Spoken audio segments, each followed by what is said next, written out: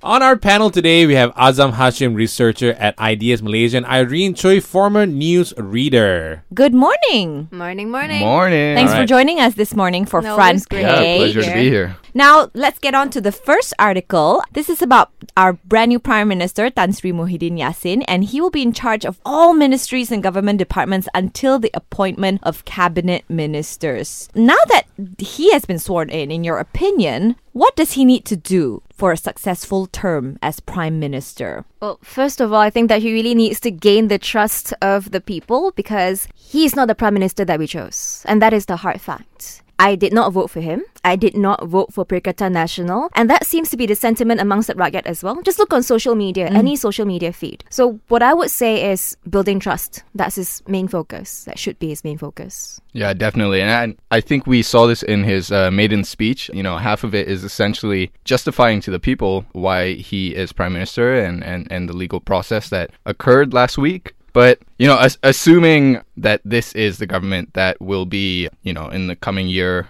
or whatever, and things kind of cool down, I think what he really needs to achieve as a government is the same problems are still applying since the previous government. You know, people are still worried about economic issues, the cost of living, the slow wage growth, housing policies. There's this think tank actually called Emir Research who did, I'm not sure if you know, the National Worry Index.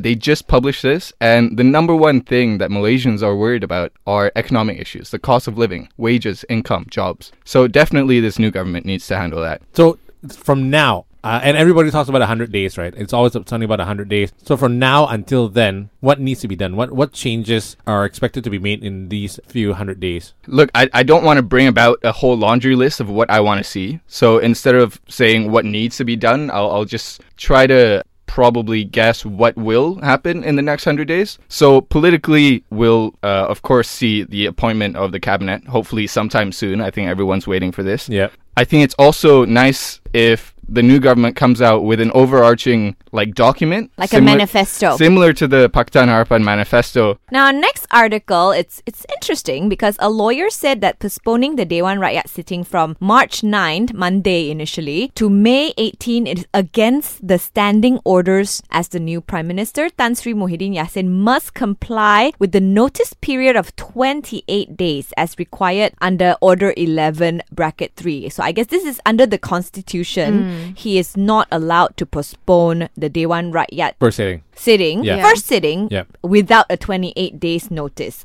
But are they though? Are they required to? I think what it says in the law is one thing that I can't really comment because I don't have a background in law. But what I can say is, if you look at the history, that's what Pakatan Harapan, when they came into power, they delayed it as well. I think the reason why there's such a big hoo-ha about this delay is because this government was, I can say that it's not democratically voted for, so we didn't vote them into power. That's why people are saying, oh, you have to follow the book, which is very important because if you're a government that comes in the middle with no democratically elected leaders and process, then you need to do a lot of things to build trust. And one of them is by following the book. But then if you say, do they have a right as the government to defer? I believe they do. Right. The question is for me, what's going to happen in the first sitting? Is it about putting ministers in place? Because technically you can put the ministers in place right now. Anytime. Yes, Right? yes. But so what's the first sitting for, actually? And also, what's the provision in the Constitution allowing for a sitting government to postpone the first parliament sitting? So, again... You read up on the Constitution, Well, Azam? I He did. read the whole book. But a little preface, I'm not a constitutional lawyer. Yeah. So I actually read into the standing orders of the parliament, which is essentially a book that says all the laws regarding parliament sittings.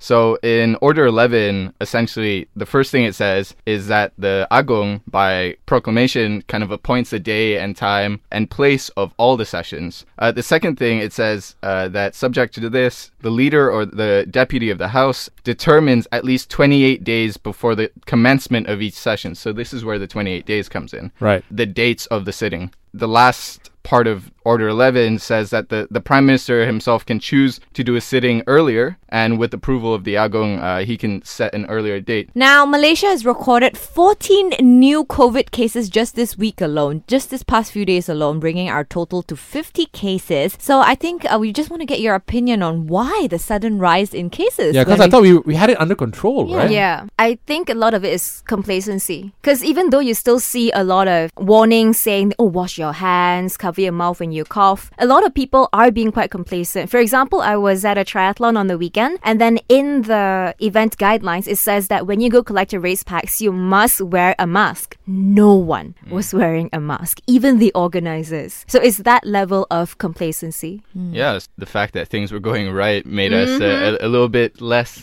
cautious in a way. So the 14 new cases are tracked to one single person, patient 26. Yeah. So patient 26, he traveled to Shanghai. He's quite an affluent person, he's well connected, so he has to attend all these events and meetings. So in a week after he came back from Shanghai, he went to 4 events or meetings.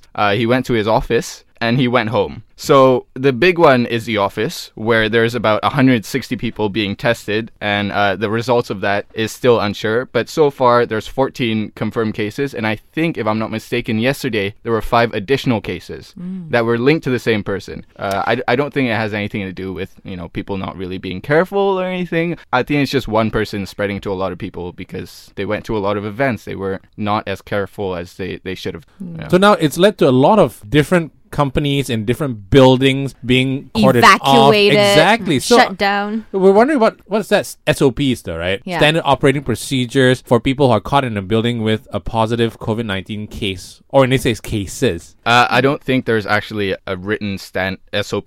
The WHO is usually the leading organization here for giving, technical guidelines. I think the SOP right now is if a person is confirmed to be infected with COVID-19, they are first quarantined, and then afterwards you need to do a process tracing where the people that they came in close contact with need to also be tested.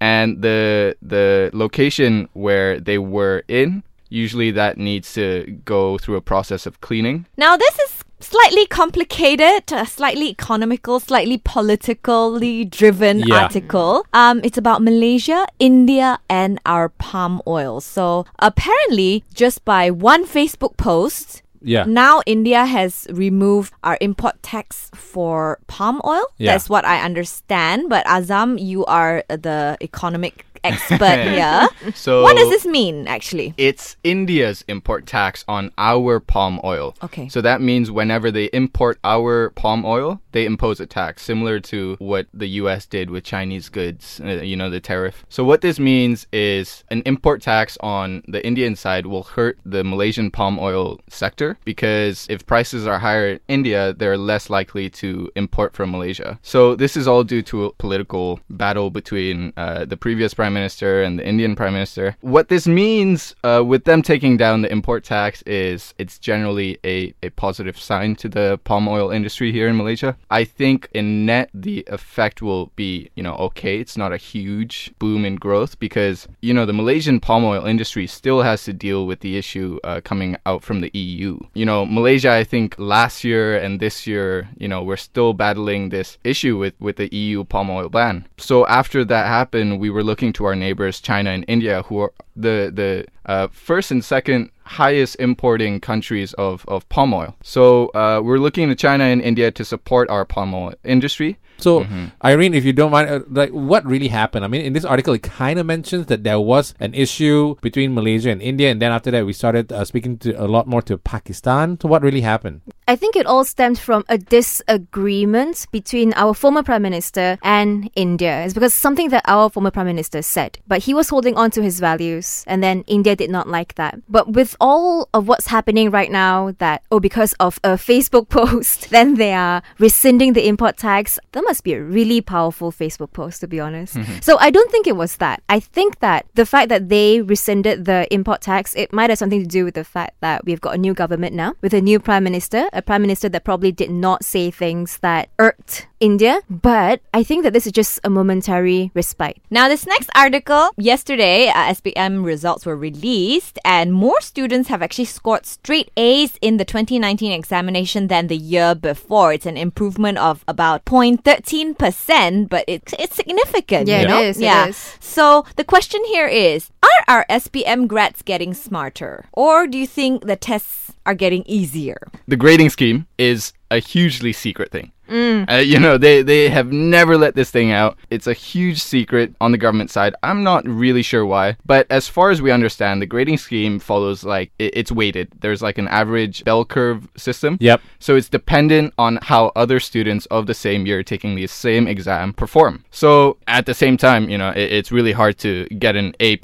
At the same time, it's also really hard to fail, like you said from your anecdote. Yes, I was saved from failing. It's kind of suspicious that a lot of people are getting straight A's because it's supposed to follow, kind of this average bell shape in that, you only get an A if you're within the 90th percentile. Yes. As in, like, there's only 10% people that are supposed to get A's. So the fact that it's straight A's, it's a little bit suspicious, but at the same time, like, I feel like, why are we even questioning this? When a student finishes high school, are students on par with kids in Singapore? Yeah. Or just at least around the region? Yeah. Yeah, Right. absolutely. I think that this sudden influx of straight A students, what's going to happen is it's going to cause a lot of stress, a lot of pressure for kids who've been working their entire secondary school career to get into a public university. Let's say you had 10 competitors. Now, all of a sudden, you have 50 competitors. So where do the rest of these people go? Not everybody can afford a private education. Even the cheaper universities, that's a lot to, let's say, a B40 family or a medium income family. So I think that scoring straight A's might seem great right now, but moving forward, if your family does not have the financial capability to support you, it's going to be a very stressful time for these kids. But just living in the present, congratulations to Yes, all. congratulations! Well done! Let's just take it that our young kids are so much smarter now that compared Exactly. to us. Let's just take it for Yes. that right now.